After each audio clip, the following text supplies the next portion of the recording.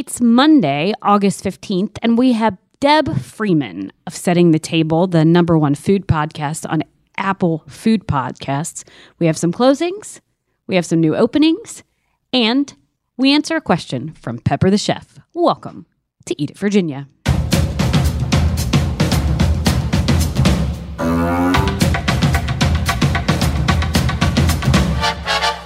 Hello and welcome to Eat It Virginia, your #1 podcast source for food, news, and interviews with the people who make Richmond restaurants great. Follow us on social media at Eat It Virginia and be sure to subscribe to the podcast on your favorite podcast app. While you're there, leave a review and give us a 5-star rating.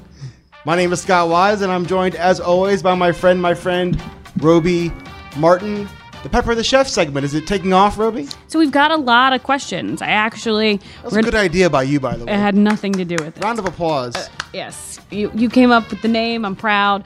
I will say, we got a lot of questions. We got Jason Alley coming up to answer a question. We got maybe Lee Gregory coming up to answer a question. Maybe Donnie Glass of Grisette. We're going to answer all the questions. These are a few of my favorite people. I love them all. I also love our guest this week, who I had not met until she came to the studio to interview with us. So I wanted to thank you for setting up Deb Freeman. Give the folks a little taste of what we're about to hear. So Deb is, she's navigating through all of the Black foodways that, frankly, I didn't know much about, and bringing guests on, talking about them on Setting the Table podcast, which is a podcast you can find at Whetstone Media or Apple Podcasts or wherever you listen to your podcasts, owned by Steven Satterfield, who does High on the Hog on Netflix. And you said to me, and you said to Deb, and Deb said to us that she has the #1 food podcast, not in Richmond, not in Virginia, not even in the good old USA, but in the world. Yes! Do you remember she was talking about, countries that she just happened to look and, all of a sudden she was #1 in, Malaysia? She's like a podcast superstar. She really is. She told us the stories of her upbringing and what got her into the podcast game and, her plans for the future, so. Yet she has no plans on telling you what's in her chicken and dumplings, so. I recall. Stick around for that interview in a moment. From the #1 food podcast in the world to the second best podcast in Richmond, yet again, the readers of Richmond Magazine have spoken, and we have earned the silver medal. Can I call myself Susan Lucci? Because that's what I really want to call myself. Is that okay? Can I say that? I think it's okay. I think we should be very proud, Roby. I am proud. I am. I would like to thank the Richmond Magazine and what else other things? The publishers of Richmond Magazine and the readers of Richmond Magazine. I'd also like to talk about my fellow. Were there even nominees? I feel like. For those of you keeping the score at home, this podcast, we started this humble podcast in 2019. And so that's 2019, 2021. Now we're this is 4 years in a row. 4 years. 4 years in a row. Eat It Virginia has been voted the second best podcast in Richmond. And I believe each year a different #1 podcast in Richmond. Yes. I don't think anyone has repeated as the #1 podcast in Richmond. We have repeated 4 times, back to back to back to back. Second best podcast in Richmond. We're like a dynasty.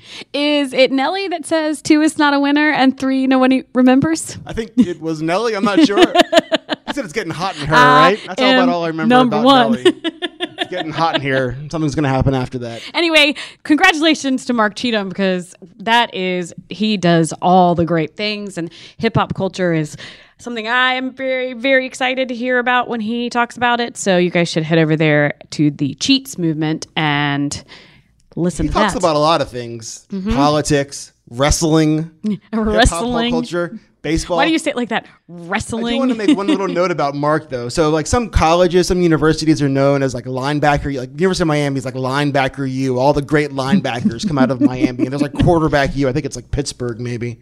I think Tucker High School is podcaster U. Really? Because Mark Cheatham and I went to high school together. Yeah. We have the #1 and #2 degrees podcast. of Scott Wise. Go Tucker. What the big question on my mind is, did you actually vote this year? Because this has been a ongoing controversy. For Mark Cheatham. You voted for Mark. Okay. Well, that explains it. You know what else somebody is second best at that you should, Mark Cheatham, I know you're going to be a part of this. They've asked me to come back for the Celebrity Bake Off at next move. Oh, Table nice. Spoons. Do we have a Yes. date on that yet? It's going to be like sometime in September or November when it gets, or September or October when it gets a little chillier. 2, 3, 4, I don't know how many years ago, before the panda times, I don't remember those times very well. BPT, I was so close to winning. You came in second. I don't even know where I came in. Nobody would tell us. Just not first. I gave the judges shots. This is Elizabeth Redford. This is Elizabeth Redford. Reba MCs it. Reba and I had a great time. I did not win. Well, I will come and vote for Mark Cheatham. Thank you.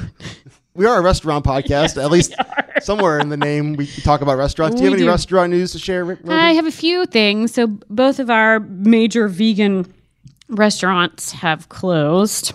Bad news. Yeah, bam, bam, bam. Hank's Base over there in Midlothian, I guess Chesterfield area, April Vire and David Whitty have shuttered. I think you'll still see some of their stuff around town, just not in a brick and mortar. And then Sadia's has shuttered, and I guess she was in Jackson Ward. Yeah, the juice box. Mm-hmm. I do like one of their vitamin C shots. I always felt like I was like getting my immune system like back together. A couple new openings or soon to be new openings. I could talk around one and I could tell you about one directly. Which one would you like? Let's do direct and then around. All right, directly, we have a new tenant over in the old Secco / Buddy's space. So Robinson and Stewart, right? Right there in the fan. Right. Are you ready? I'm ready. Gersey is coming in. They're not closing where they are now, so you can get mashed into a side table with 30 of your non-best friends at their Italian restaurant right there. But they are opening a Mediterranean-inspired, we'll go with that because obviously we haven't seen the menu, in the Charlie Dirador-owned building that once was Secco. And those buddies before that, as you mentioned. Yes. Very nice. You know, Gersey reminds me of a question I want to raise in the podcast one day. How to pronounce restaurant names. Because I see that, and I've said Jersey, and I've said Gersey, right? Yep. But it's Gersey. I think it's Gersey. Okay. And then how do you pronounce Dynamo? Again, Dynamo or Dynamo. Yep. And then I say Jardine or Jardin, which is Donnie Glass's place in the fan. And I say Hardin. And you say Hardin. Mm-hmm. Leisure is another one. It's like, we need pronouncers on all these. What is that thing called? They put underneath the words in the dictionary, the phonetic spelling of it. We feel like that's they what need. it's called. There you go. I'm smarter than I look. We need those underneath the restaurants. Tomato. There it is. What was the restaurant you wanted to talk around? So I don't know if you are aware, but Billy Pie has vacated the spot right there across the street from the Publix on the Three Chopped. Billy Pie is a very easy name to say. That's pretty basic. But yes, I did see that. Yes, moved already to Manchester. They've in Basic City. Reopened, I put that in air quotes because you guys can't see me, as a to-go pasta in the Elwood Thompson's Cafe with Caleb Shriver, who everybody's asking where the guys from Dutch & Company went. There is your reopening. So sauces and fun to-go things there. We have a seafood restaurant. Okay. We'll be slowing her speech. I am. I can't because I can't. Trying to drop some hints here. I can't tell you exactly who, but there aren't that many good seafood restaurants in Richmond and surrounding areas. So think of the ones that are good. I'm going to ask you a question that you may or may not be able to answer. Okay. The owners, the forces behind this good seafood restaurant, are they people who we've interviewed on the podcast before, or is that something you cannot disclose? So I'm going to say maybe. Awesome. You should be a politician. Yes, I should. But just know that I'm pretty stoked about it. And when they get the news, well, they have the news, but when they are able to tell us the news, I'm hopeful that they will. Awesome. So we have this new segment that we came up with called Pepper the Chef, where you, the listener, send us, the podcast host, questions that you want us to ask your favorite chefs. Pepper them with questions. And we are going directly to them. So you will hear the voices of the chefs, hopefully. Perhaps maybe they'll just send me a text message and we'll read them off. So our first question, we're going a little international. We are, weirdly, I wasn't expecting that, but yep. Yeah, so the first question was for Chef Donnie Glass from Cressette and Hardin, who called us. We had a question for him, and Roby texted him, "Hey, chef, can you answer this question?" He said, sure. He calls us. He's on a freaking train in France. He is in southern France, and his employees, his 2 managers and stuff are coming to meet him. He'd been traveling for 172,420 hours, but he had time to answer your question, and here's what we got. Let's pepper the chef. Hi, friend. I'm going to record you. This is a weird situation, and I'm sorry, but I love that you're so available. That's okay. I am on the TGV, almost to Perpignan. I'm in southern France right now. Bonjour, monsieur. You are calling us from southern France? You're the best thing ever. I have internet for the next 30 minutes, and then I'm not going to have it for a while. So I was like, whatever. And I've only talked to a 2-year-old all day. So we've received questions for lots of chefs in Richmond. Like, they would like to know what's in, that we probably will never get this answer, what's in the spicy sauce at Mama Zoo's. They'd like to talk to Jason Alley about his banana creme brulee. They have questions for Lee and Bo on how they clean their fish. And they have a question for you. Sure. So we got a message asking how you decide what to put on your menu at Grisette, because it's all good, but there has to be something that you love putting on your menu that you actually hate putting on your menu. What is that? Oh, God. At this point, we're reaching, we're in our 3rd year. So we have, early Grisette classics already. And I'm lucky that I don't have a boss. So if I don't want to put something on the menu, I just don't. But I found myself leaning back on last summer and the summer before and the summer before's dishes and tweaking them to making them, a little bit better, improving upon them if we can, or just simply doing them again because there's a reason we did them in the first place. But as far as my week-to-week menu goes, it's all based on availability. It's 100% based on availability. So if I can't get, the quality of stuff that I want, then it doesn't make the cut. And this time of year, it's tricky because everything is available, and you have to narrow it down to 4 entrees and 2 small plates, and that's it. So nothing you love to hate. I don't hate any of it. You understand what I'm saying? You don't think, oh, I've got to make this sauce. I love it so much, but it takes 42 hours. Oh, God. I made chicken valentines a couple of weeks ago, which are you bone out a whole bird, and then you make a chicken make a chicken farce, a sausage with another bird, and you stuff that bird with it. And I was feeling ambitious, and I wanted to make 10 of them so we could run them as a special all weekend. And I bit off way more than I could chew. And about halfway through the project, I was like, God, and I remember taking a picture of all of my meals and sending it to Johnny Mayer, and he goes, damn, nobody stands over top of 10 chicken valentines these days. Good for you. He was like, that's masochistic, sir. So it's the chicken valentine that takes you down to your knees. It's delicious, but awful. It did, and worth it once or twice a year. When I'm I could work an extra 5 hours this week. Let me run this dumb special that you can only charge $28 for because it's chicken, but it's really good. It's really good, and it's worth it. But yeah, that's if I had to say, I don't hate any of it, but when you're in the middle of that prep, it can be miserable, especially with my soft restaurant owner, uncalloused hands, So, yeah, that's it. There you have it, guys. Straight from the south of France, Donnie Glass of Grisette and Hardin. He tells us what he loves to kind of dislike. It's the chicken valentine, 10 chickens. Thanks so much, Donnie. So great of Donnie to take time out of his vacation to answer this question. Now I'm jealous. And so if people want to pepper the chef, how can they do it, Roby? So there's lots of ways you can do it. You can just come to the CBS studio, check in at front and ask Scott the question, and he'll write it down. You can reach out over our Instagrams, which are at Eat It Virginia, at Call Me Roby, and at Scott_Wise. Or you can send us a message at Eat It Virginia at gmail.com, but we rarely check those, so best thing is Instagram. That's right, and that actually leads us nicely into our interview because Deb Freeman and her business partners emailed us in 2021 about possibly getting together for a podcast interview, and of course, we read this email in 2022. Fortunately, we did because Deb graciously appeared on our podcast, and here she is, Deborah Freeman, the #1 food podcast host in the galaxy.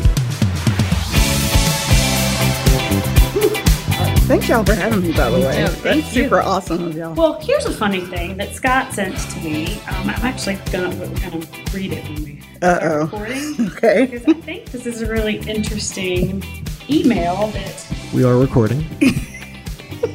So Scott sent this to me on June 15th, 2022. We do have... It was sent to our Eat It Virginia podcast. Let me find the right one. So Fitz, do you know who Fitz is? I'm aware of who Fitz is. Just in case anybody wonders who we have with us today, we have Deborah Freeman, you go by Deb, of the #1 podcast on Apple Food Podcasts, Setting the Table. And Fitz is whom to you? He's an acquaintance now. I mean, no, We weren't involved with that. No. It's what it was. no, he's my partner and and just my boyfriend. I feel like old when I say, oh, he's my boyfriend, but he's my partner, and that's who Fitz is. And so Fitz sent us an email last year. Asking if we'd be interested in having you on the podcast. Great stuff, right? I assumed it was in June when A recent email, because Scott forwarded it to me in June. At the bottom of it, it's like, Roby, we'd love to meet you. Scott, we'd love to meet you. And I say to Scott, A, I have met her. She's so busy she doesn't remember. And B, I just had dinner with them. I'm like, what is that? I'm like, that's quite an impression, apparently. Yes. I'm like, well, how is it that I am so forgettable? This is like what I'm saying to Scott, right? Oh my Which I'm totally gosh. fine with. I'm completely fine with being forgettable. Clearly you are. Yeah, Yeah. obviously Oh my I'm bringing it God. up now, so I'm obviously very fine with being forgettable. And Scott goes, do you know when that email was sent? And I was like, no. He said, well, we've forgotten our Eat It Virginia Gmail. We check it often. He was like, it was sent last year. I was like, thank God. I was like, I sat next to them at dinner. I shared an entree with them. You did. I was like, they don't know me? Oh, gosh. Anyway, welcome to the podcast. Thank We're you. very excited to have you. Scott. that intro. Yes. Wow, that's I'm telling you. Ruby loves these build-ups. I do. I Seriously. really like to give the entire. I mean, because I don't want anybody to feel left out of our life, Deb. I mean, come on. We have a life together now, and you don't love me. You're moving to Amelia. What is going on? What happened was really, Deb, we got logged out of our Eat It Virginia email, and it took me about a year to The get logged plot. back in. Plot Oh my thickens. That is Not something I That knew. is why the email was responded to in such a tardy fashion. Not because we didn't want you to have on last summer, but better late than never, right? Yeah. So let's talk about setting the table. Because Scott likes to get into everybody's history. So real quick, across the board, you have done 8 episodes. 10. Jeez, easy. 10 episodes. That's a lot of episodes. It's a lot of episodes. It's a lot of work. What you do. Walk us through the premise of setting the table and how you got to it. Yeah, sure. So Setting the Table is a podcast on Whetstone Radio Collective. And essentially, each episode kind of lays the premise out, making the argument that American food has been served by African Americans. And each episode lays out the case for why. And so, I've had on amazing guests, Carla Hall. I've had on Adrian Miller, who just wrote Black Smoke. I've had on just really amazing people who have contributed to the culinary scene and really helped bolster that argument. And how that got started was a DM on Twitter to Stephen Satterfield, who is the creator of Whetstone Media and all things Whetstone. And so we had been conversing a few times for a few years. We followed each other a while ago. And then I saw he was looking for hosts, and I sent him a DM, and I was like, hey, what's up? And so he was like, hey, let's talk. And I pitched him his idea, and the rest is history, as they say. So the number one, Roby said, what was the stat you shared? Apple Food Podcasts #1. And it was number one in Canada, charted in France, Germany, Russia, China, Barbados, number one. Yeah. So obviously when you go into something like this, you have hopes for yourself. You have confidence in yourself. You think it's going to be a successful project. Mm-hmm. Did you ever imagine this level of success? No. I was just like, is my family going to listen to it? Are my friends going to listen to it? Like, I was hoping that someone would listen to it. I did not know that people all over the world would listen to it. And so I was just really caught off guard because, I was just like, all right, I'm going to check the stats. I'm going to check the chart. And when it said number one, I almost fell out the chair. I was just like, wait. Because I thought it would do well, but I didn't know it would be like a worldwide thing. I had no idea. We know how we do our podcast. It's pretty sophisticated over here as well. I mean, it's weeks of research and booking. By Roby. Weeks of research, years of research by Roby, by the way. Years. And then Scott, who does everything else. Thank you.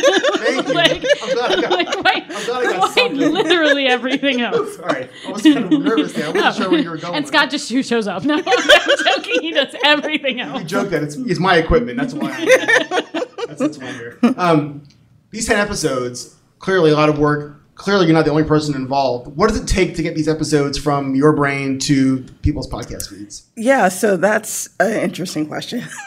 So it starts in my brain, obviously, but then I start sketching out, okay, so this is a topic I want to pursue. So I'll go back to baking and Carla Hall, for example. I knew I wanted to do something about Black baking because I wrote an article on yellow cake where people that I did not know were sending me pictures of their grandmothers and their mothers and sharing their memories and, crying about, oh my God, you have this touchstone. So I was like, so things like that kind of spark, this might be an interesting podcast.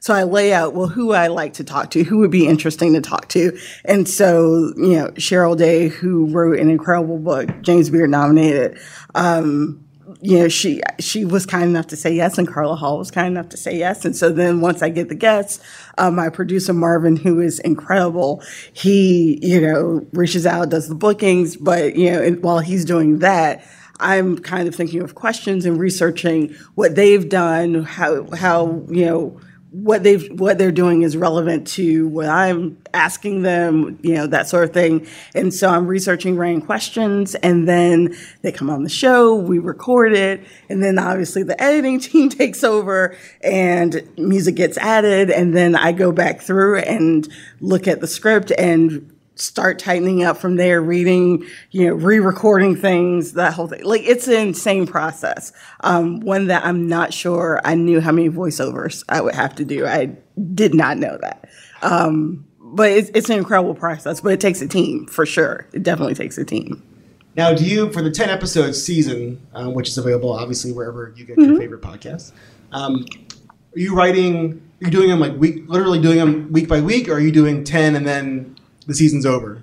I'm doing so every week from the time production starts until that last episode drops. I'm either talking to a guest, I'm writing out a script, I'm recording something. So really those weeks, I'm just doing everything for different episodes, and running up against the clock, obviously, because every Tuesday they have to drop. Oh, we know the feeling. You know what I mean? So it's like, Dev, I know it's, 11:55, but I need you to just say blah, blah, blah. And it's like, okay, okay. Excuse me while I go set up, clear my throat, get my head in the right space. Oh, of course. Yeah, yes, of course. course. Because that stuff just comes right out off the cuff. Absolutely. Yeah, no, that's a lot. So one whole episode takes, what would you say, man hours to produce? Oh my goodness. So on the front, Woman hours, Roby. Woman hours. On the front end with research and reading, probably like between, depending on how much I already know, 5 to 10 hours of prep. And then, gosh, I have no idea how long it takes to edit, but they're so fast and they're so good at what they do. I would probably say each episode takes maybe 30 hours, maybe. Sure, but that's a lot of man hours. I mean, I know. Woman hours. Woman hours. Man Thanks, and God. woman hours. Yes. People hours. People hours. Human hours. Human hours. Since you do it week by week, you obviously were able to do 1 or 2 before getting some feedback. How did that feedback from the beginning influence the future episodes? It actually did not change my process. The feedback that I got was so positive and so encouraging and so kind is the word that I would use, because I was hesitant to read the reviews. I was very hesitant. Smart. You know what I mean? But I was like, I have to do it. And so like everyone was just really gracious and really lovely. I will say that one of the a feedback that I did get was like, oh, well, Deb, you need to give more of you. You need to talk about more of you. I'm like, no, it's not about me. It's about my guests. It's about the topic. So I tried to do that, whenever I felt that was appropriate. But honestly, I didn't change much because I was very clear when I came up with this idea of what I wanted to do, and I was going to stick to it. So, because I just believed in it that much. I believed in what I was doing that much. That I was not really going to deviate. So some people want to learn more about you. Who would that be? I know. I don't know if you know about this, but I've spent some time with Deb. Well, let's ask Deb. I want to ask you about Deb. I want to ask Deb So about Scott Deb. always asks about the history of the human on the podcast. He likes to hear about what you did in your childhood, Oh, boy. where you went to high school. Should I pull up a couch? Yes, he likes every single detail. So he's making a joke right now because I'm really interested in your now. He's really interested in Well, the your feedback she got before. on the podcast. People want to know about her. Of course. But like, this is it happens all the time. So it's cool that Okay. this stuff's Yeah. there. So yes. So, Deb, what did you want to be when you grow up? Honestly, I wanted to be an attorney. That was what I thought I was going to do. And where did you grow up? I grew up in Norfolk. Yeah. And so I liked to read a lot and I liked to write. And so I just thought that I was going to be arguing cases, the next Thurgood Marshall in front of the Supreme Court. And that quickly changed after I got out of college. How come? I started working in politics. I started working on Capitol Hill. That was my first job out of college, and as an exec assistant. For whom? For Sheila Jackson Lee from Texas, 18th District. And at that point, I was like, okay, so politics. I really like this. This is wild. And so I stayed in politics for years and years and years. And so it never occurred to me to go back to law school because I think at that point I had my daughter, and I was just like, I've seen the inspirational stories of people who've done that with a child and a family. And I was also a military wife at the time. And so we were moving around. And so it just didn't really fit into my plans at that point in What time. was it about politics that I think it was the pace. It's not the same every day. And when I started working there, and I will totally age myself, that was when Clinton was impeached. And so SJL, Sheila Jackson Lee, she was on the Judiciary Committee. And so it was like, I had worked there a month when all this started. And so it's like, Ken Starr, and oh my God, we got to read these pages. And so I'm reading the pages of like, what happened? I was like, oh, this is not what I thought this job was going to be. And, and so it was just, I was really, taken with the pace and the scope and really the seriousness of what was going on, and also the theater of it, because there's a so theater much theater aspect. in that particular time period. Exactly. Well, and now. Yeah, sure. I guess maybe always. Yeah, so that was an interesting mix for me, and so I got the bug, as they say. So, what moved you from politics to the next phase of your life? Yeah, so I think I just moving around, because I was married to someone in the Navy. I think it just not necessarily by choice. It was like, well, if I want my family to be together, I'm going to have to move every 2 years. So I think it was just it just was something that had to be done, not something I necessarily would have done if I didn't have a family, if that makes sense. And so, so we moved to California, we moved to North Carolina, we moved to Maryland, so we moved all around. And so after settling back down in Virginia Beach, after my divorce a few years ago, so I guess this would be like 8 years ago or so, I think, it really started thinking, all right, well, what do you want for yourself? What do you want for your life now that you don't have to move and worry about what your next duty station is? And so then I started thinking about writing again, but I wrote an awful music blog. It was terrible. You know it wasn't awful. I love that you always call it awful. No, it was read. bad. People read it. And they laughed, and that was not necessarily my intent, I think. I think she thinks that people were laughing at her, but it was not the case at all. It was let's be real, it was very well written. Sure, it was. It was all about my dating life and music, and it was special. It was a very special time. No, it does not. Can I find it No. on the way back machine? The Internet Archive? I bet I can. Well, let's hope I not. think as soon as she got as famous as she is, she yanked that thing right down. Famous is relative. I'm not famous at all. Everything is relative. But yes, I think that, I read it, you know that. We talked about this. It was, God, I feel like she thinks if I say it was funny, she's going to think I was laughing You already at said her. it was funny. Yes, but I wasn't. I want to make sure that I'm very specific that it was not at her. But that's what threw you into writing. Yeah, I mean, I think I've always enjoyed writing, but that was the first time I wrote for a non-professional reason. And so then fast forward to a few years after that, not many, maybe 3 years after that, I wrote an article for Southern Grip magazine, which is a food publication out of Hampton Roads. And so that's really where I started writing about food. So probably 5 years ago, I started writing about it. And that's where I was like, okay, this feels good. This feels right. This is what I'm supposed to be doing, and kind of marrying these stories of people. Food is the hook, but the story of the person is really what I'm trying to get people to think about and read about.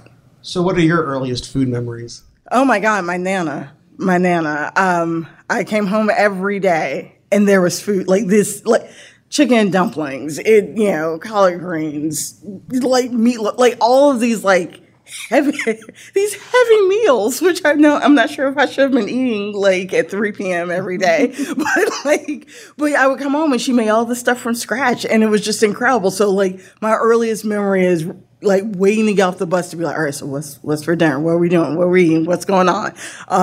And so she was the one who really kind of sparked the interest, because she was an amazing cook. I mean, just absolutely amazing. And so, and she loved food and she loved talking about food. So she passed that enthusiasm on to me. Are you a good cook? I'm a good cook about certain things. I can't cook everything, but there are things I'm insanely good at. And then everything else is like, What are your specialties? I think so I make a really good meatloaf. Don't knock that. That's I not make a strong particularly meatloaf. easy to do. A strong What's your meatloaf. secret?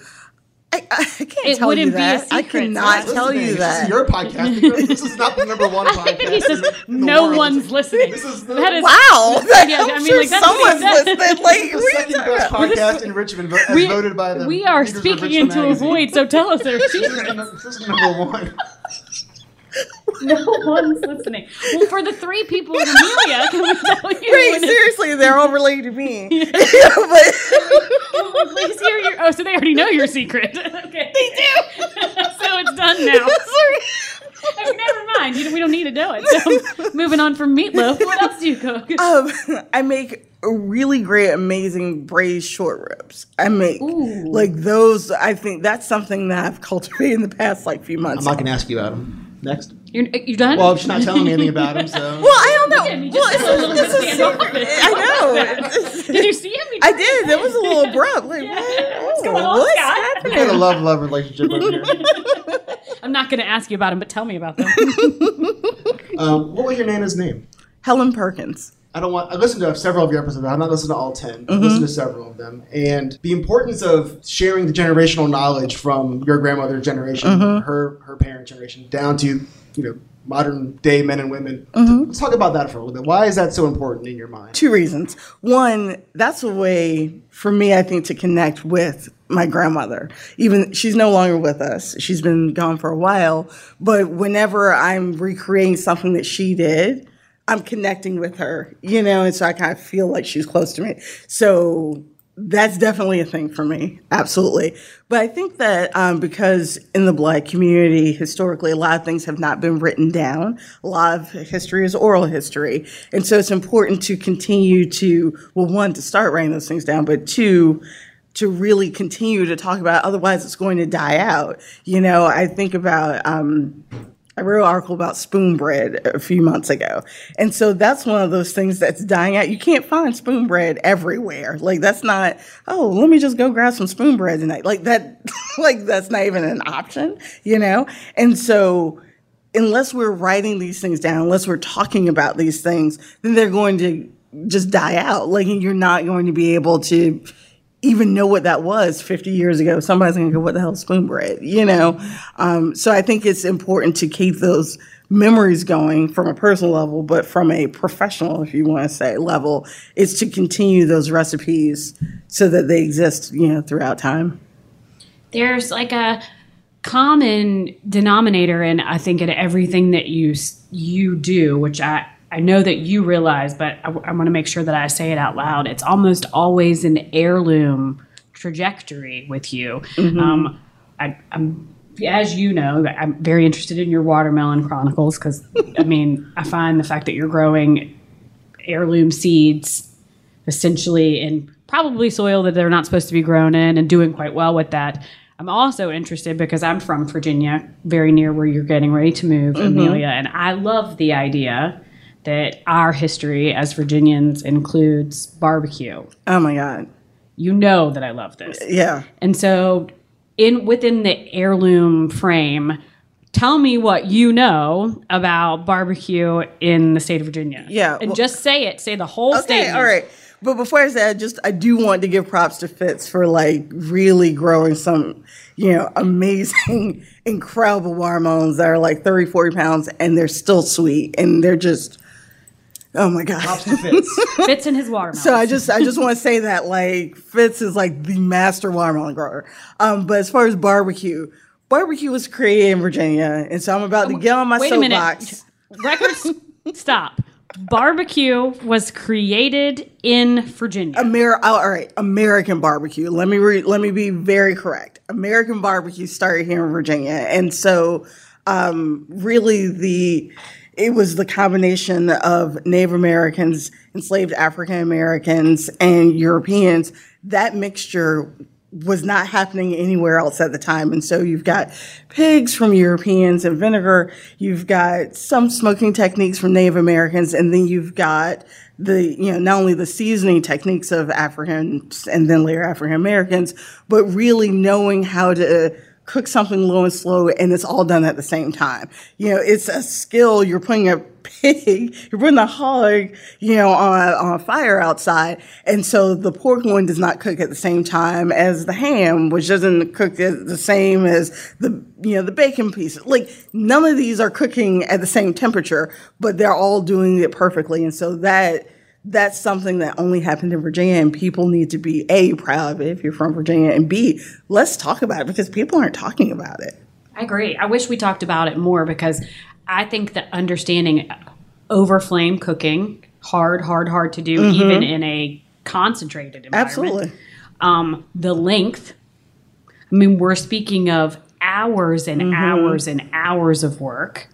And then the fact that it clearly tasted good because now it's spider webbed to other places in the nation. I just think the whole thing is mind blowing to me. Well, I think we don't often think about it. So once you get the hog, right? So you've got to cut the wood to make the coals, and then you're constantly cutting wood, you're constantly making coals, and that's all throughout the process. And so you're feeding, the coals underneath the hog while it's cooking, you're basting it, you're flipping it. This is not this is not child's play. This is not a game because it's very easy to overcook a section. It's very easy to undercook a section and kill someone, honestly. Sure. Particularly think about 400 years ago. Like when trichinosis was actually a thing. Right. Right. You know what I mean? So this is something that people don't talk about. And I really, really think people don't talk about the enslaved African Americans who are doing that work. And so because of what they did, we now have an American staple, a Virginian staple, that we should all be proud of. And so it's not St. Louis. It's not Kansas City. Texas barbecue is more like European kind of, we're not even going to get into that. That's not even, it's American barbecue, but as adapted from a European technique, because that's more like smoking rather than barbecue. But we're getting in the weeds now. Podcast. We're getting way in the weeds. It is good to have the delineation, right? Yeah, I mean, there's a thing. And so because these African Americans were so skilled, they were, people would advertise, all right, so, this particular, enslaved person is cooking this day, and they became known for those things. And so as they, were unfortunately sold throughout the country, and then later in the Great Migration, then you're taking these techniques to other places in the country. As Virginia, we haven't really done a great job being an ambassador for what we started. And so I'm hoping that people are starting to see the light and jumping on the train. Why do you think that is? Why isn't Virginia grabbing the mantle like North Carolina? Well, here's what I think. I have a theory. Okay. Yes. So here's my theory. I think Virginia barbecue is centered around community versus commodity. So there are some Virginia style restaurants still in the state, but that was not really the purpose of a barbecue. It was for political functions. It was for family functions. It was for community functions. That's why you have barbecue. And so, it's not really based in that restaurant tradition the way it is in other states. And so I think that we have not kind of taken that to the next level because it is still very much community based and people still do it all around the state, but we don't talk about it. And I think not because we don't think it's important, but because it's almost like an everyday thing. Like, yeah, so we're going to go ahead and have a barbecue. Like, it's super casual as opposed to something grandiose, if that makes sense. And so I think that's really why it hasn't come to fruition. But there are places Original Ronnie's, like they're doing Virginia style barbecue. Redemption Barbecue and Market, they're doing Virginia barbecue and using only Virginia products. Like there are still places that you can go that are great examples of what Virginia barbecue is. So it's an event, not a product, which is a very cool thing. And I'm hopeful that maybe we'll get back into not event like pay a cover charge, but like the actual action of being near each other and the smells and the fun stuff that's involved. You just recently, so there's a few little secret tidbits you pop in and out of your podcast that are very Virginia based, which that I love because this is my home state. You just recently did this whole action, the overnight even thing with barbecue with a couple of guys that are and gals that they don't get lauded a lot for how good their barbecue is. Where was that? So we've put on a couple of Virginia style barbecues and I'm starting to get tired just thinking about it, to be really honest with you. But we've worked with some really cool people. Like there's Justin up at 1752 Barbecue up in Woodstock. He does an amazing job, and him and his partner, and they're really just trying to keep it as old school as possible. And it's so good. It's so, so good. We were able to do a couple down in Hampton Roads. One I can't quite talk about yet because it'll be on a show later this there's year. A show coming. So I can't quite talk about that just yet. But a really amazing host came down to Virginia to talk about the origins of American barbecue. So this, I think, it really is the first time that we're a national audience. You'll see Virginia barbecue, and so that'll be out this fall. So it's exciting. Yeah, I'm stoked about it. I mean, I may or may not have gotten a little bit irpy with her when we first met face to face. When we first met face to face about who is coming down. So irpy. Yeah, I got a little wild, like screamy in the middle of a coffee shop. It's cool. Nobody was there but us and people making coffee, so it was fine. Kinda. We're all good. We're all fine now. We've forgotten about it. It's all over. Irpy. Yeah, that's a word. what's next for Setting the Table? Like, what do you have upcoming after the 10 episodes, which you pretty much have walked us historically, which is cool, through, it's almost like an upper outline. Are you going to dig? Yeah, so season 2 will start early to mid next year, pre-production. And so we'll be delving into Gullah Geechee culture. One of the things that I'm really excited about, and you kind of referenced this earlier, interestingly enough, is cultural memory. And so, I go back to the Yellow Cake article again, where people I've never met have the exact same memory and feelings that I do when I think about Yellow Cake when I was growing up. Why is that? Where does that come from? What are these foods in our community that create that sort of sense? So probably macaroni and cheese would be another, probably collard greens would be a third. But we're going to explore that and talk to chefs and try and figure out, well, why is that? So there are some things that we're working on, a couple other things I can't quite talk about either. But season 2 is going to be really exciting. Like, I think that it's going to be even better than season 1. And that's what my goal is, to try and make it even better and richer. Well, I loved season 1. Thank you. I got a little deep into the first 2 episodes because, the first 2 are, thank goodness you bring back a little bit, because the first 2 I felt like, oh gosh, this is a lot, And you were like, I'm going to bring things back happier, and they, and then I was like, this is the greatest thing ever, because it's a roller coaster of amazing stuff. I think I get what you're saying. I think you're probably talking about the farmer episode in particular, with the Black farmers. But I think that you can't understand what Black farmers are doing today unless you understand what historically has happened to them in the past. Sure. And so overall, I definitely want the podcast to be celebratory and not something that you walk away and you feel like, damn, but I love that. But at the same, I want to know. Right. I'm so grateful for you for shining light on things that I truly would not have dug deeper into if you hadn't started the conversation. Well, that's a massive compliment. So thank you very much for that. But I do think it's important you can't talk about, where we are unless you understand how we got here. And sometimes that's not fun. But it's really critical to understanding why things are the way they are right now. So to that point, what were some of the things that you might not have known before starting this project that you learned or were surprised by? Okay. So I think the thing I was most surprised by, I think is episode 5, with Black brewers and distillers. That episode where I kind of knew a couple of things going in. I had no idea that Black women were brewers in the 1800s. I had no idea. I've never even thought about it, never even wondered, is that a thing? No, it was a thing, It was like the only thing. Well, I think we have Black brewers, women mostly, to thank for every single piece of alcohol that we drink.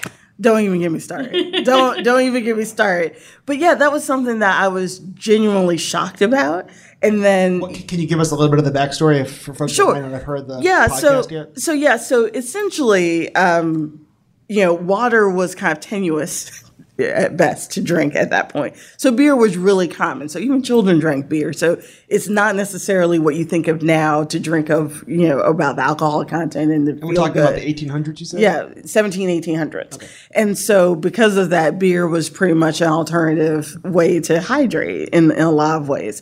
And so because that was considered a domestic task, that was often that was women. That's who was doing it.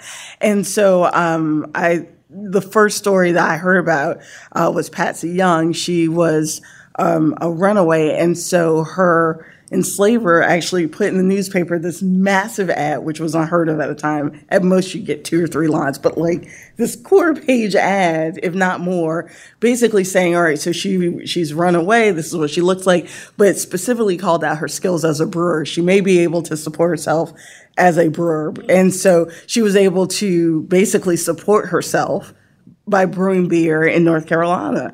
And so she was captured, her and her daughter, and she ran away again. And I believe that she was not caught caught after that, which is amazing.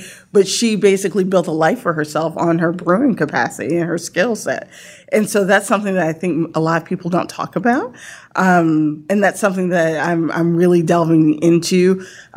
Distilling is also another thing. Everybody knows about Uncle Nearest because they have just such a phenomenal PR team and story. We had Victoria Edie Butler on. She is the master distiller there and a great granddaughter of Nearest Green, as a matter of fact. And so she was on and was just chills when I was listening to her talk. She had never, done that sort of thing. And yet she knew exactly what to do when she tasted the whiskey, and it went on to win every award known to man, basically.